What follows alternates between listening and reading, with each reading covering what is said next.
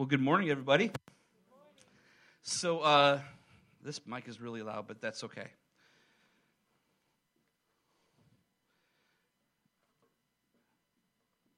I want just to reiterate that we are literally a week away from the gala. So you have two assignments. Okay, number one. Everyone say number one. That was like 70% of you. You're excused. You'll get another try. Okay. So number one is sign up. Okay. We can't tell if you're intending to come. Okay. And so we would love for every one of you to be there. Now listen, I'm going to clear up a misconception. If you think this is just for people who volunteer and you're not quite there yet, this is for everybody. Okay? We're going to honor our volunteers on that night, but even if you're not actively serving, we want everyone to be there. Maybe you'll catch a little servant bug while you're there. Just saying. But we want everyone to be there. It's a celebration. We want you to help us to celebrate those who so faithfully lead and serve the various ministries of our church. It's really a night for not only celebration, but also for vision. And so it's really important that we're all there together to celebrate what God has in store for us. Amen? So that's your first assignment. Sign up. Number two, everyone say number two. We'll excuse John Lintz on that one. There it is. Nice. Number two is if you notice that there's normally somebody who is a part of our body that's not here this morning, reach out to them, okay? You're allowed to do that throughout the week. It's really this beautiful gift of communication and technology. And so we just want to encourage you to reach out to somebody, invite them to be a part of the gala next week. And those are your two assignments. You got them? Right on. Awesome. So we are in the midst of a series called The Abundant Life. And this series, Abundant Life, is all about the core values. What makes up the heart of 1010? What is it that we're about? And so each week we've been covering one of those. This morning, just as a reminder, my hope is that by the end of this series, I could come up to you at any random point. Everyone's going to be very afraid now. But I could come up to you at any random point and be like, what's our mission? And you're going to know. You're going to know what our vision statement is. You're going to be able to repeat it. Let's say it together this morning. We will be a people who pursue and point people to life. See, I messed it up. Someone else want to preach? Okay, let's try again. We will be a people who pursue and point people to abundant life in Christ. And so that is what we're about. And so there's two parts of this, right? If we're going to point people to abundant life in Christ, wouldn't it make sense that we would be experiencing for ourselves the abundant life? Amen? Can't really point something to somebody else if you don't really know what you're pointing to. And so that's part of it. But the other part is then, how is it that we then send that out? How do we pursue people in that regard? We're praying through what's next for our teaching on Sunday mornings and what that looks like. I sure can.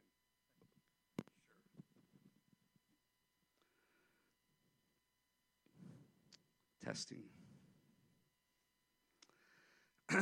And so we're praying through what is next as far as our teaching, but we have two parts of really what makes up who we are, right? We have our core values, and then we have our missional objectives. So who are we internally? Who are we with one another? And then how is it that God has called us to move outwardly toward other people? And so that most likely will be where we head next in this first portion of our year, really bringing a sense of unity and purpose for who we are as 1010. Speaking of unity, it is our subject for this morning. And so for those of you who are visiting with us, we just want to make sure you understand because we were at Prayer for York. Prayer for York was hosted here on Friday. By the way, it's the 24th of every month. It is our hope and goal. All of you are invited, by the way, to be there. I've made it a personal goal that I'm going to at least bring somebody with me that wasn't there last time. I got it easy. Margo wasn't able to be there because she wasn't feeling well. Built in. Okay. I got to bring somebody else. That's true, yeah. Good point. Shoot. Anyway, So we're talking about unity today, and here's what's really funny about this whole idea, right? I want to explain this to you because I had two people Friday night be like, listen, I just got to ask you, I've been wondering this for like a year. What in the world does 1010 mean? And I love that we have a name that causes people to ask. It's really fun. I get to have a lot of conversations with people like, well, actually, this is what it means. And after I tell them, if they're a church type person, whatever that means, they're like, oh, okay, yeah, that makes sense. When I get to have that conversation with somebody who does not yet know Christ, what we lovingly refer to as pre-Christians, they're like, oh, that's really interesting. That's really cool. And so 10:10 is based on the message of John 10:10, which says, the thief comes only to steal, kill, and destroy, but I have come that they may have life and have it abundantly. And so this Abundant Life series is our core values. We're speaking on unity today. And I want to start by talking about this core value. We spent a lot of time talking about unity not that long ago. To give a little recap, what we found is that when Scripture actually talks about unity, it really is referring to oneness, being of one mind, of one spirit, being one in Christ, right? That we are grafted in together into the family and the body of Christ. And so unity is really, in its most pure sense, oneness. But if we're going to actively, if it's going to be a core value, if it's going to be lived out toward one another, what creates oneness? Because here's what's really crazy. How many of you have somebody that you disagree with right now in your life? I was going to say, bunch of liars, right? Yes, right? I have people all the time. Sometimes it's family. Sometimes I disagree with myself, right? But the reality is this. Unity is differentiated by one very specific shift in our thinking. Here's how we define unity. Okay, can you bring that up for me, Jeremy? A commitment to fight for one another, not against one another.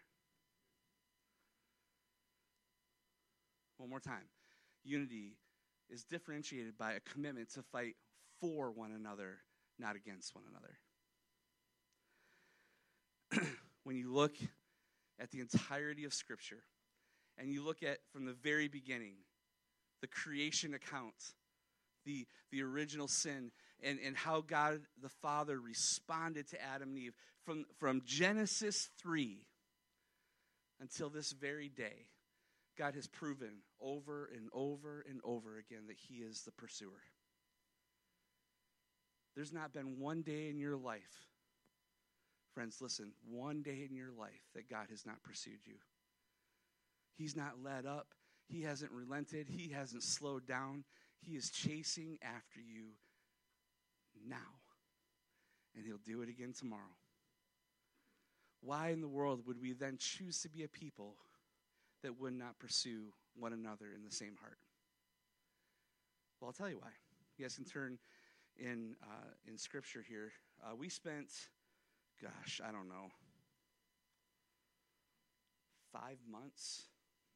4 months in the book of Ephesians. We spent a long time in Ephesians. So to make sure that we're all on the same page here, we just love to remind people of things so that we can move forward together. We're going to be in Ephesians 4. I'll be reading out of the ESV. Scripture will be up on the screen. But here's something really important to remember as we're about to read this letter that Paul wrote to the church in Ephesus. That every time we hear the word you, what about it? What's different in the letter to the Ephesians? What about you? It's all of you. It's a plural you every single time. All y'all. Okay? It means, yeah, who said that? Yins. I still can't get used to that one. I'll work on it. But it's everybody. It means all of you. You all, okay? And so here, verse 1 Paul writes, I, therefore, and all of you know what that means, right? When something says, therefore, find out what it's there for. Okay. Here's what you need to know about the letter to the church in Ephesus. The first 3 chapters, which weren't chapters when it was written, Paul did not write in chapter form.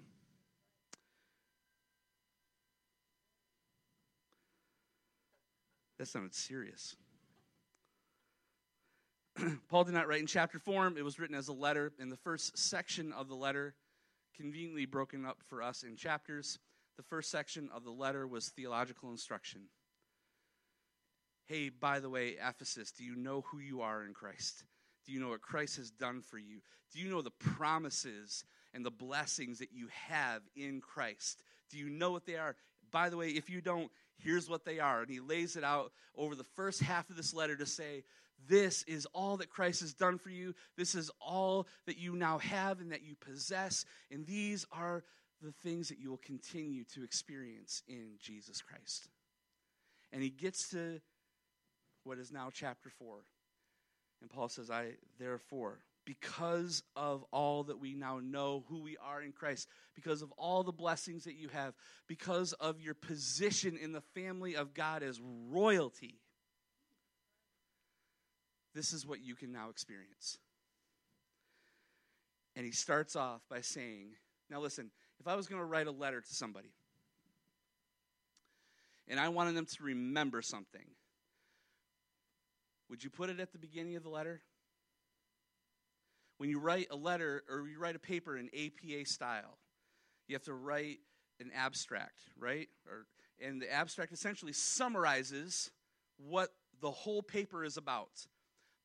Paul is doing the same thing here. He's saying, listen, in order of importance, if you're going to experience any of the rest of the blessings that I'm about to pour out for you in the last half of this letter, you have to get this one thing right. And he says, I, therefore, a prisoner for the Lord, urge you to walk in a manner worthy of the calling to which you have been called, with all humility and gentleness, with patience, bearing with one another in love. Verse 3, eager to maintain the unity of the Spirit in the bond of peace. Now, there's some really emphatic language in 3 verses. He's using some very descriptive language, and I don't think there's ever a moment that Paul's thinking to himself, you know what, I think I would just like to be just kind of like without purpose but poetic at the same time. I don't think he ever did that. I think that when he wrote and he said, listen, as a prisoner of the Lord, he took that seriously.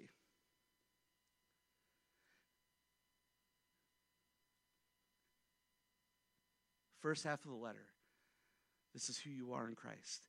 This is what you have. This is your royalty. You're sons and daughters of the King. You're experiencing the vast depth and width and height of God's love. This is who you are together as the body of Christ. You have all this, and then he gets there and he says, and yet I position myself as a prisoner.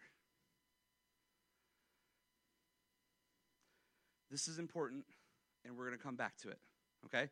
So just turn to the person next to you and say, remember, you're a prisoner. Good times, good times. All right. It will get good, I promise. Okay. Therefore, a prisoner for the Lord, I urge you to walk in a manner worthy of the calling with which you have been called. I urge you. He's practicing. He's like, I'm stopping just shy of begging you. Please walk in a manner that's worthy of your calling. Why? Why is this important? Well, I think he's going to give us an answer. Walk it out with humility and gentleness, with patience, bearing with one another in love. Eager. This word eager, in the Greek, I won't make you say the word. It's actually hard for me to even say. But the sense of eagerness, it's almost like if you don't do it, I'm going to go crazy. Like, I'm so hungry. I'm starving for you to actually live this out. And the only time that Paul ever used language like this through all of the letters that he wrote to the early churches, the only time that he ever used language like this is when it fell so closely to the heart of his Savior and our Savior Jesus. The only time he ever implored, urged, said, please be eager for this. The only time he ever did that was when it was literally of the most essential manner. All the other stuff I write to you, churches all across the ancient world, if you can't get this right, it just isn't going to work out. You're not going to be able to experience the other richness of God's blessings if you don't get this one. And he says, be eager to maintain the unity of the Spirit and the bond of peace. Now, I don't know about you. My efforts for unity with people, let's use Ben Gardner as an example. I used that because he was about to go get a refill on his coffee, and I thought, I'm going to call him out. All right, so keep going, man. Go get that coffee. We'll talk about Ben while he's away. If I have conflict with Ben, I try to work it out in my own strength, in my own intellect, right?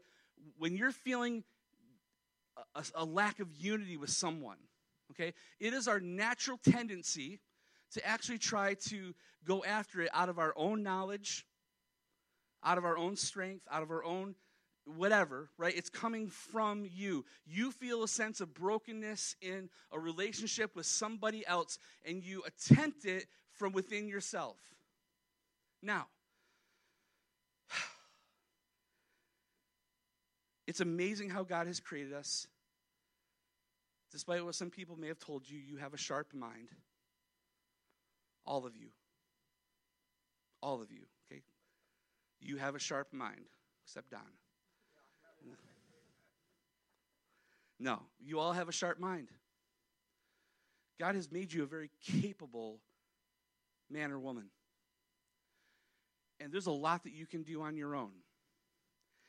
And we can fix things, and we can fix relationships with each other, and we can mend the disunity that sometimes happens.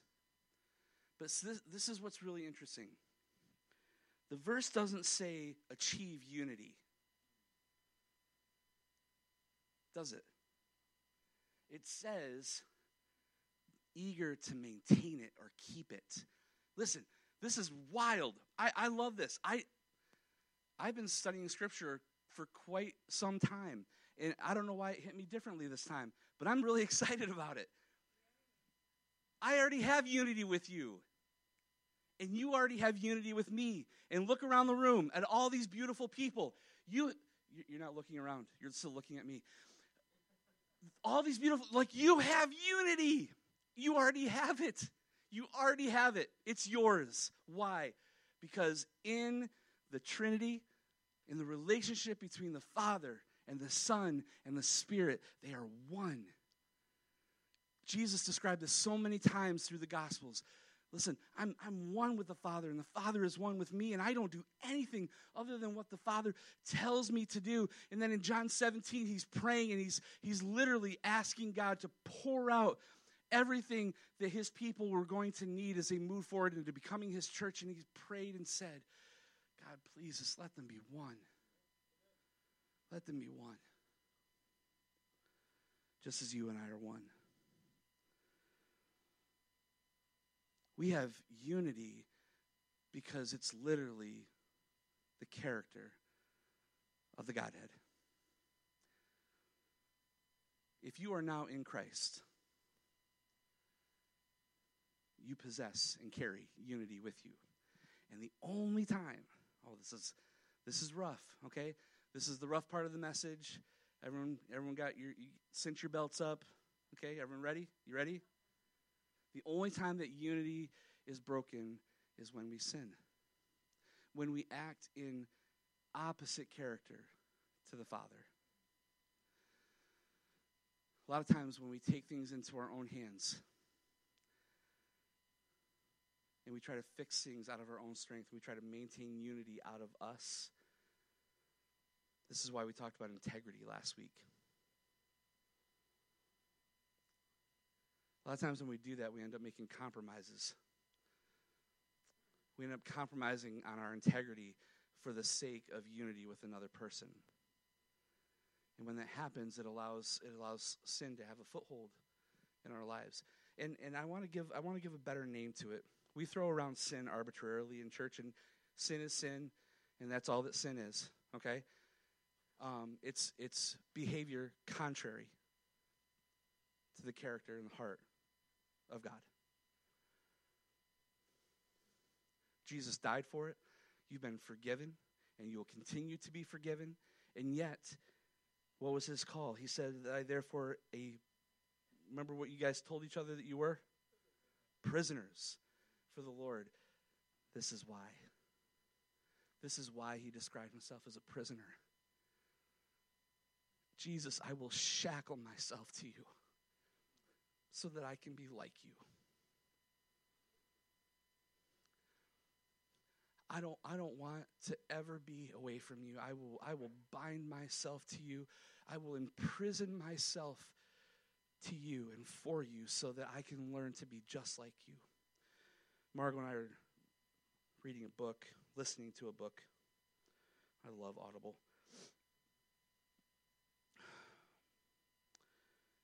And the book is it's called The Ruthless Elimination of Hurry. Yeah, it's a good one.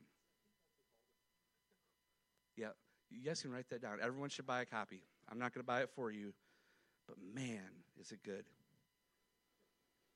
And one of the things he talks about in there is that we often talk about being disciples of Jesus. But the word in the Greek really better translates, or more accurately translates, as an apprentice.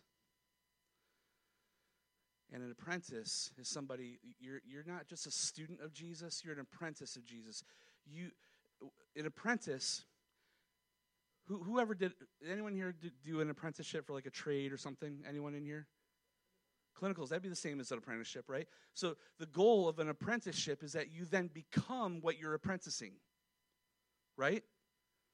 If you're an apprentice in to be an electrician, right? At the end of your apprenticeship, what do you become? At the end of apprenticing Jesus, what do you become like? What? This is so great. The purpose of apprenticeship. And we'll probably talk about this a different week, and we'll go more into like what this Greek word actually means. But this is what it's about.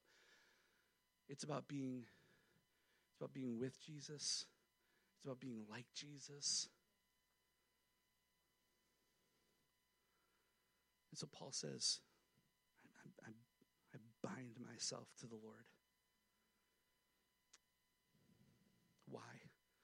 So that I'll walk in a manner that's worthy of the calling that God has given me. Because unity is so important that I cannot afford, listen to this, I cannot afford to allow the messiness of the life that I now live in the flesh to come to the surface and threaten the unity of the body of Christ. I can't do it. It's too important. Paul, why? Why is it so important, Paul? Check this out. I want to give you guys a phrase real quick before we go on, because where we're going from here for the next 10 minutes, I really want you to understand something. There's something that you need to reflect on, and you're going to have to reflect on it longer than just this morning. I've been reflecting on it for a month. So I feel like I'm at a place now where I can finally actually bring it to you. But Margot and I were away on our vacation, and we went with really good friends of ours. They're family. And his name's Darren. Darren is a part of our oversight team. You guys will meet Darren in March. He's a good guy. He's one of those friends that never appeases me. He's always like, you're better than this. You have more. Follow God closer. He calls out all of my garbage, and I love him for that.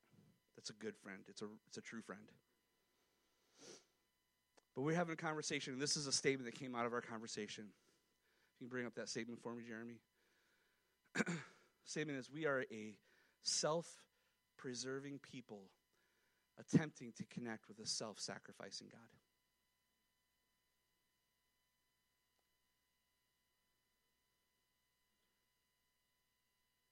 Feel the tension. Let's read it one more time. We are a self-preserving people attempting to connect with a self-sacrificing God.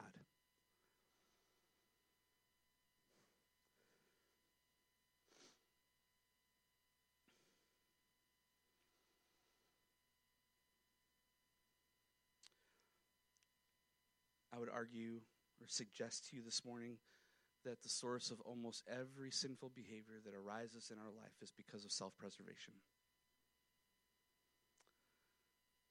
You replaced God on the throne of your heart with yourself.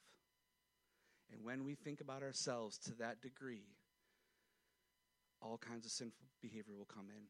And you might be able to pretend well for a while, but eventually that will come to the surface. And what you will discover is that you are more interested in your self-preservation than you are in reflecting the heart of a self-sacrificing God. Here's how it relates. Verse 3 again, eager to maintain the unity of the Spirit in the bond of peace. Verse 4, there is how many bodies? And how many spirits? Just as you were called to the one hope that belongs to your call. One Lord, one faith, one baptism, one God and Father of all, who is over all and through all and in all.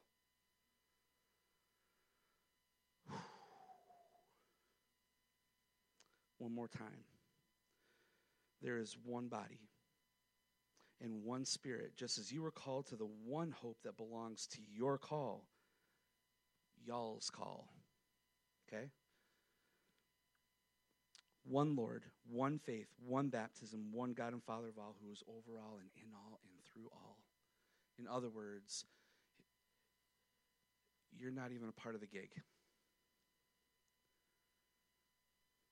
It's unbelievable how much it is not about us.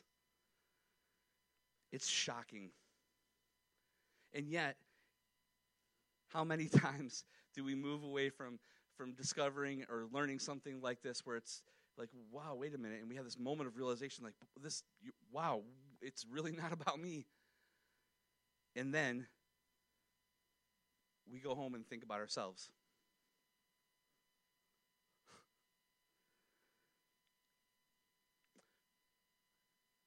We are a self-preserving people attempting to connect with a self-sacrificing God.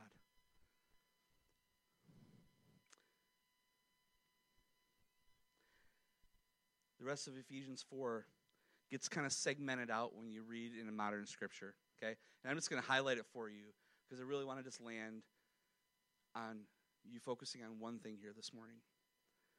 But here's what I want you to understand about the rest of Ephesians 4. Ephesians 4 then says that God gave us gifts. He gave the church gifts to the church. It's not... Listen, I can't unpack this well enough tonight. We could be here till tonight, and maybe then I would have a chance. The gifts to the church are related to unity.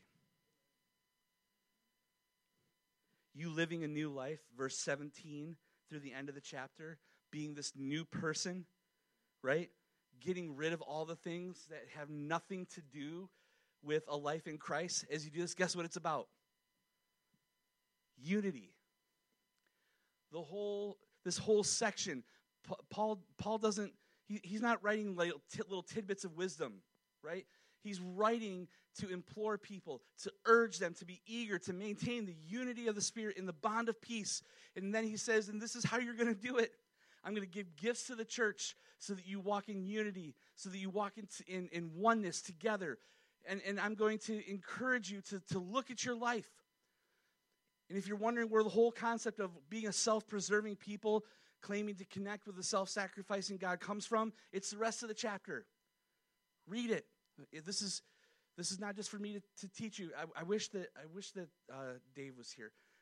A few weeks ago, one of the guys on our security team came up And he said, hey, he's like, what is this verse all about? I was watching this movie, and they said, this about God. And then but in Scripture it says, like, where two or more are gathered, then I'm there. How is it that, like, God is I can meet with God one-on-one, but then it says over here that where two or more are gathered, then I'm with them. And so it's one of my favorite things to do. I was like, man, that's a great question. You should go read it. I'm like, have you read those verses? And he was like, well, no. All right, I said, well, I'm really looking forward to our conversation. You go read those verses, and then we'll talk after you read them. He comes up to me after the service, and he walks up. I won't do this to my wife, but he goes, ugh. It hits me on the shoulder. He goes, it's about unity. Yup. Good job. And I said, isn't it so cool? You read that for yourself, man. I didn't have to teach you that. You experienced something with the Lord, and you understood it. And yet, those verses do talk about, right? Where two or more are gathered, and they're in agreement, unity. I'm with them. There's some very interesting stuff that happens throughout Scripture. There is something that's connected, and it's not something you can go and point to one verse and say, here's where it is. This is where it's at. Because it's literally a thread that runs throughout all of the Word of God. God not just loves unity, but he thrives in the midst of it. You want to see a group of people that are growing together and seeing the activity of God. You want to see a group of people that see other people's lives being transformed. You want to see a group of people that have all the effort and ability to maintain that unity, and they just address conflict because they chase after each other. They run toward each other, and they maintain unity. And the world looks in at that and says, I don't get it. I don't experience that at all in my life. And yet, why is it that these people, they're a bunch of weirdos. They just get along. And even when they don't get along, they get along. I don't understand. And Jesus literally said that is the purpose of your unity. That the world will know.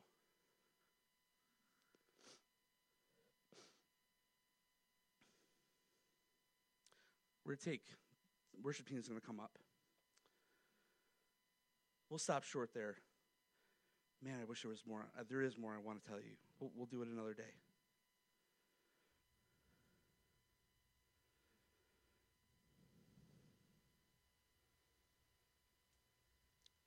You could all close your eyes. This is in this room together with one another. I just want you to take a posture of yielding right now, whatever that looks like for you. Close your eyes just so that you're not distracted by what's happening around you or what the band's doing or whatever. You can hold out your hands in front of you, or however you can put yourself in a posture of receiving right now. And I just want you to ask God one very simple question.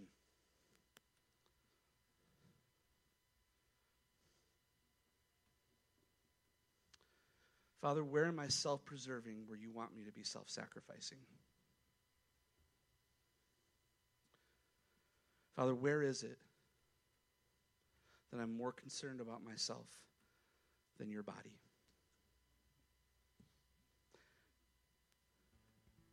In church, I want to be really clear. This isn't some weird ploy to get a bunch of people to sacrifice unhealthily to serve this church. It's not about that at all. Matter of fact, when we have these more challenging moments and where we really explore what's really going on in our hearts, it is our heart as the leaders of 1010 to communicate to you that there's nothing that we want from you right now. There's just things that we want for you. We just want you to have freedom. And we want you to be able to sit among a group of people here in this space and to be one with them, to be in unity with them, because you see them through the self-sacrificing lens of Jesus Christ. Father, where am I self-preserving that you were inviting me to be self-sacrificing? Where do you want me to reflect your self-sacrificing heart more?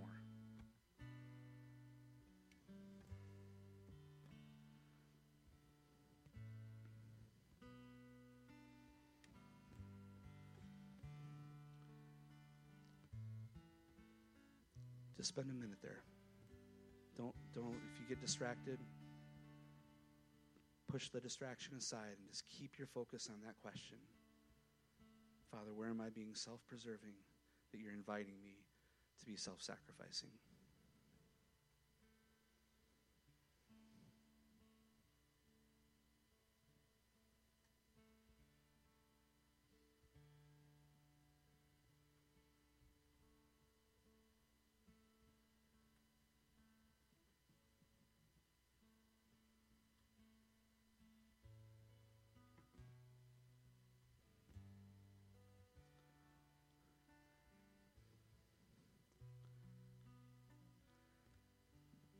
Jesus, I love this about you. I love that when we really bring our honest hearts before you, you're just so quick to answer. You bring things to light so quickly, and it just shows how much you love us. You don't want us to stay in these places. You want us to live out the full life of who we are in you, Jesus. So thank you. And I just would ask that you would help every person in this room as we move forward from this time that we've shared together in celebration of who you are, in celebration of all that you're doing to remove strongholds and doors that have been opened that shouldn't be open, and you're closing them, and in every way in which you are moving in our lives. Thank you that we've had this time, and we celebrate you because of it. And we walk away holding this question. We walk away holding it. And I pray that you'd help every person to continue to reflect on it, to write it down and put it in a place where they're going to see it.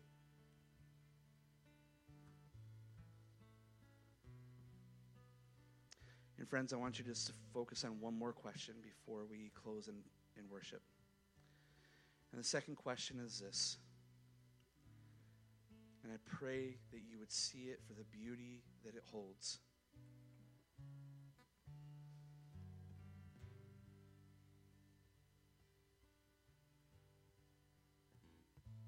If you're willing, just pray this prayer with me.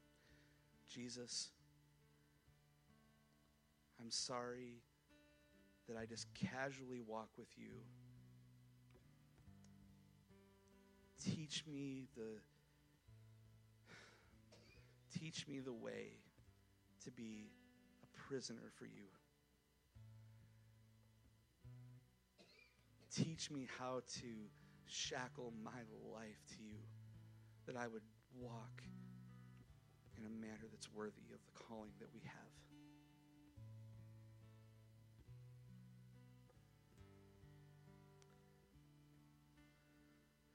Jesus taught a very profound verse that he was sharing in the synagogue.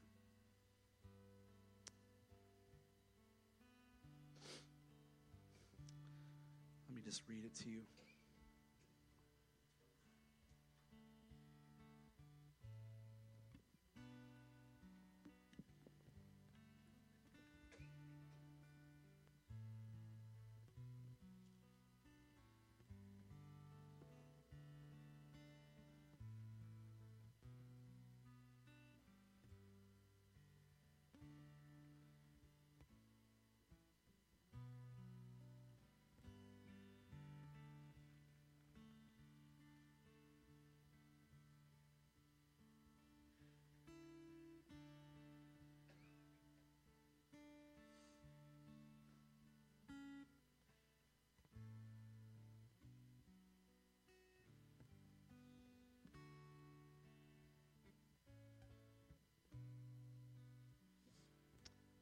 Come to me, all who labor and are heavy laden, and I will give you rest.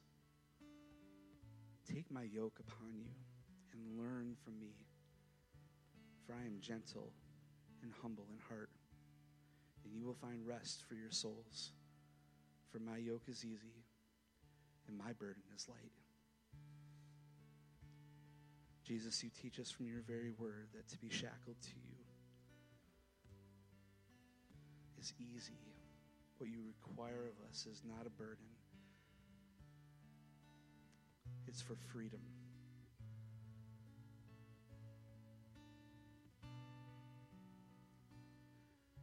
Your love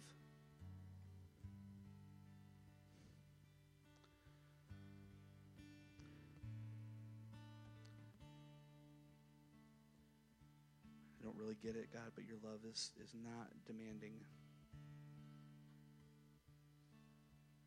But you want us to take up your yoke. You want us to place this way in which we attach to you. You want us to place that upon ourselves so that we can learn from you. Because you're gentle, you're humble. And when we shackle ourselves in that way, we rejoice that we can be prisoners because we place ourselves in that way, Jesus, but you look at us and you see sons and daughters.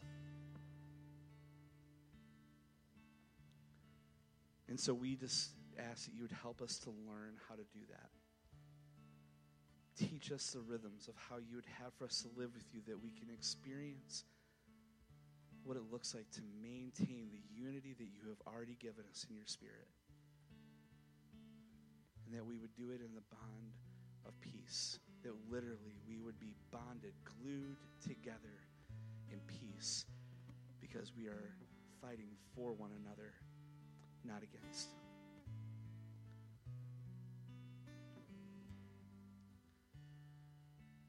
Where am I self-preserving? That you're inviting me to be self-sacrificing. And teach us the gentle ways in which you are inviting us to literally bind ourselves, shackle ourselves to you, that we can walk in a manner that's worthy of your calling.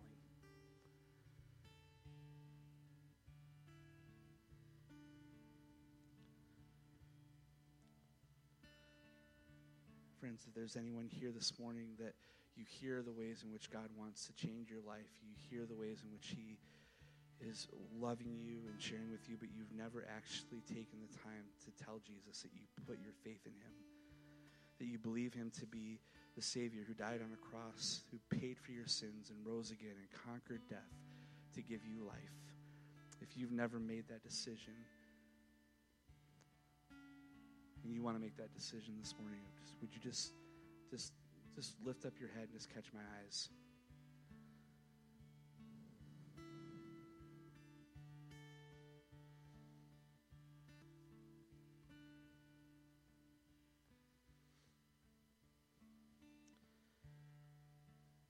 So Jesus, we love you. And we're so thankful that this is how you pursue us. May we become ever more a people who reflect who you are. We do that with one another, and we do that with the world around us. So just teach us your ways. And thank you for all the ways in which you are going to move and transform the lives of the people who are in this room right now. We trust you with each other. And all God's people said, amen.